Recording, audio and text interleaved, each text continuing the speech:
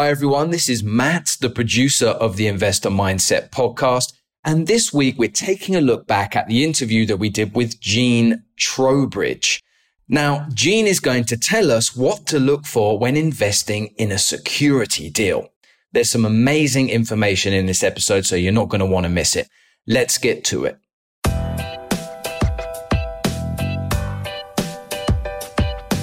This is the Investor Mindset Podcast, and I'm Stephen Pesavento. For as long as I can remember, I've been obsessed with understanding how we can think better, how we can be better, and how we can do better. And each episode, we explore lessons on motivation and mindset from the most successful real estate investors and entrepreneurs in the nation. Today's episode is sponsored by Von Finch Capital. If you're interested in investing alongside me in the same type of real estate opportunities that I personally invest in, then head over to Von Finch Capital and join their private investor network. You can do so at vonfinch.com/invest. Join me on that next deal, and I look forward to seeing you on the inside.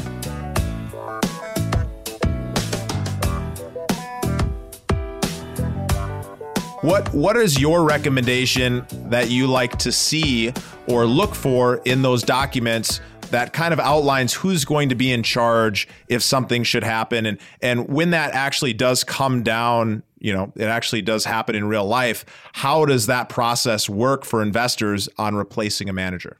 Well, first of all, there should be two people in the manager. There should be an LLC, or it could be an S corporation. It doesn't make any difference who's acting as the managing member. And there should be a second living person.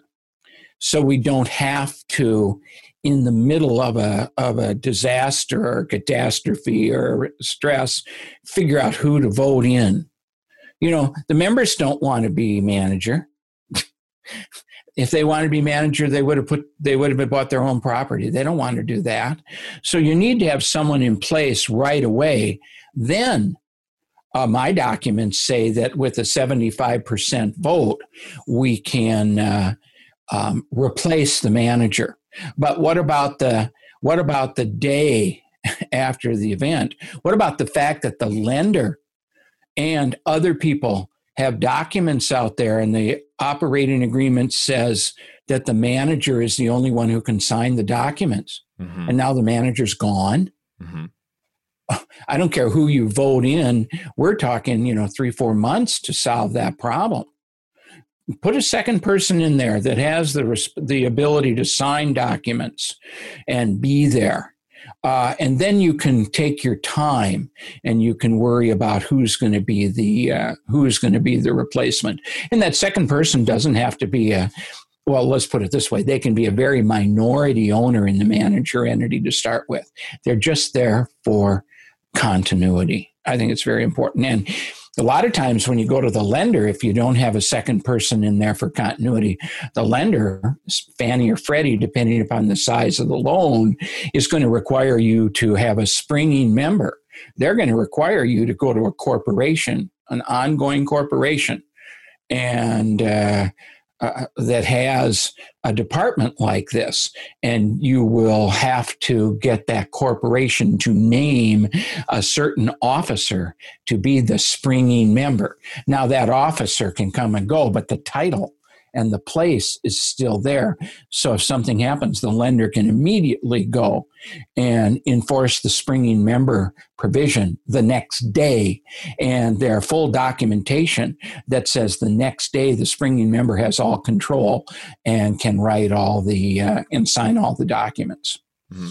So that's I don't think you can say, Stephen, that if something happens, Larry will take over. Well, 7 years from now, where the hell is Larry? Yep. Yeah. You can't do that. Let's solve that right now, and then we still put in place that you can replace. We can replace a manager. We have one situation I'm aware of right now where the sponsor died, and a family member of the sponsor was the second person. Okay. So nothing stopped. Everything continued on. But the family member really wasn't the answer for long term. So now we're going ahead and we're voting and we're going to get a replacement person. But at least it was there were no hiccups. Of course. Well, that makes a lot of sense. So moving on to the PPM, I know you're really excited to talk through all these different pieces. Walk us through what's important and what goes into that document. This could be a whole day, so we're not gonna do this. There was a rule for a long time. It's called Guide 5, and Guide 5 is part of the securities laws under Regulation D, which is how we do all of our business. And it told you what should be in a private placement memorandum for a real estate offering. And that guide has been revoked, but we all write our documents kind of the same way. There's some art in writing private placement memorandums, but there's also some rules. And I've made this picture, and just quickly, if you're going to go through PPM, which is the story. This is the first document I write for a client. I write the story. I send it to the client to have the story right. If I do, then I can draft the operating agreement, which are the rules, and the subscription agreement. But the first thing you have to have, and it doesn't always have to be in this order, you have to have a description. What are you doing? Are you buying an apartment building? Are you building self-storage, which I did? And you talk all about that. In my documents, a lot of the description of the business ends up in the property information section as an exhibit. I draft documents where exhibit number 4 to the PPM is the property package that the investor can get that shows the pictures, the rent roll, and all the spreadsheets. And I make that separate because I don't want to have to change this document as we're going through 3 or 4 weeks while this is all happening. Due diligence gives you different numbers. So this document is standalone, but description of the business is important. The offering terms, we're raising $3 million. The minimum investment from any investor is $50,000. You can invest more if you want. The offering is going to start on a certain day and continue until someday in the future. Then risks. Actually, the old Guide 5 had risks coming right after the description. If you invest in this, you're going to lose all your money. Okay, well, that's fine. But there are all sorts of risks. And generally, Stephen, the risks are in groups. There's a risk in investing generally in real estate. There are risks related to investing in this particular piece of real estate. This is not all boilerplate.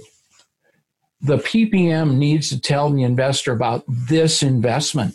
I've been in court as an expert witness, when someone's been on the stand and they had a PPM and the judge says, I can't even tell what property this is about. Well, that's bad. So what are the risks of this property? What are the risks of the economy during the projected holding period? What are the risks of the environment? And what are the risks of tax law changes? So it's kind of a heavy-duty section. And some of it's boilerplate because, you get into the risks of the tax law. Depending upon where we are in the legislative cycle, that section might be the same for 2 or 3 years in a row. But real estate and this particular property is pretty important. Then we get into conflicts. And this really relates to the manager's business. Does the manager already have 16 offerings out there? Okay. What are the conflicts if one of those offerings starts falling apart and the manager is asked to fund a manager loan? Does he have to? If he funds it for one, does he have to fund it for all? What if the manager is a broker, a real estate broker, and a syndicator at the same time? What are those conflicts? What are the conflicts about the manager? Let's say you're a manager and you're out raising money for apartment buildings. And you're just always looking at apartment buildings. Well, which offering gets which apartment building? So there's a lot of conflicts. Those are important sections to read. So far what we've talked about really is the PPM is this governing document, or I should say it's the governing story that kind of outlines all the information that an investor would want to know and need to know so they can really understand, well, what is it that I'm investing in? What are these risks that are potentially there? What are the offering terms? What is this all about? And then obviously we're going to go further into detail, but just want to make sure people really understand that the document is really telling the story over the rules, which are the the operating agreement, which we're going to talk about a little bit as well. Right. Then we get into the suitability standards. Who can invest? Can we take sophisticated investors, or is it only for accredited, or can it be both? That's fine. Sources and uses. There's a chart in there that tells people where the, let's say we raise $2 million. Where does the $2 million get spent? The sources comes from the investors, and then the uses in a chart form. And that's very important. So you can compare different offerings. Distributions and fees. Who gets what? How is the cash distributions sent to the investors, and what are the fees that the manager gets? I already told you about the Exhibit 4, the property information. Voting rights. What authority does the manager have? What authorities do the members have? And I'll just stop there for a second. Beginning syndicators usually give extensive voting rights to the investors. And I think that's because they're not as comfortable in their money-raising skills, and they have no track record. Mm-hmm. So they're giving the investors a chance to vote on a sale, a refinance, or any major leases. But experienced syndicators don't do that. Mm-hmm. And it's not unusual to see an offering where the manager makes all the decisions except for modifying the operating agreement and replacing the manager. I always want the members to have the right to replace the manager. I have been the replacement manager 6 times in my career, and it's always devastating for the members not to be able to get a replacement and move the manager out if we need to. So that's one thing you always should find in an operating agreement. Thank you for listening to the Investor Mindset Podcast. If you like what you heard, make sure to rate, review, subscribe, and share it with a friend. Head over to theinvestormindset.com to join the Insider Club, where we share tools and strategies from the top investors and entrepreneurs on how to take it to the next level.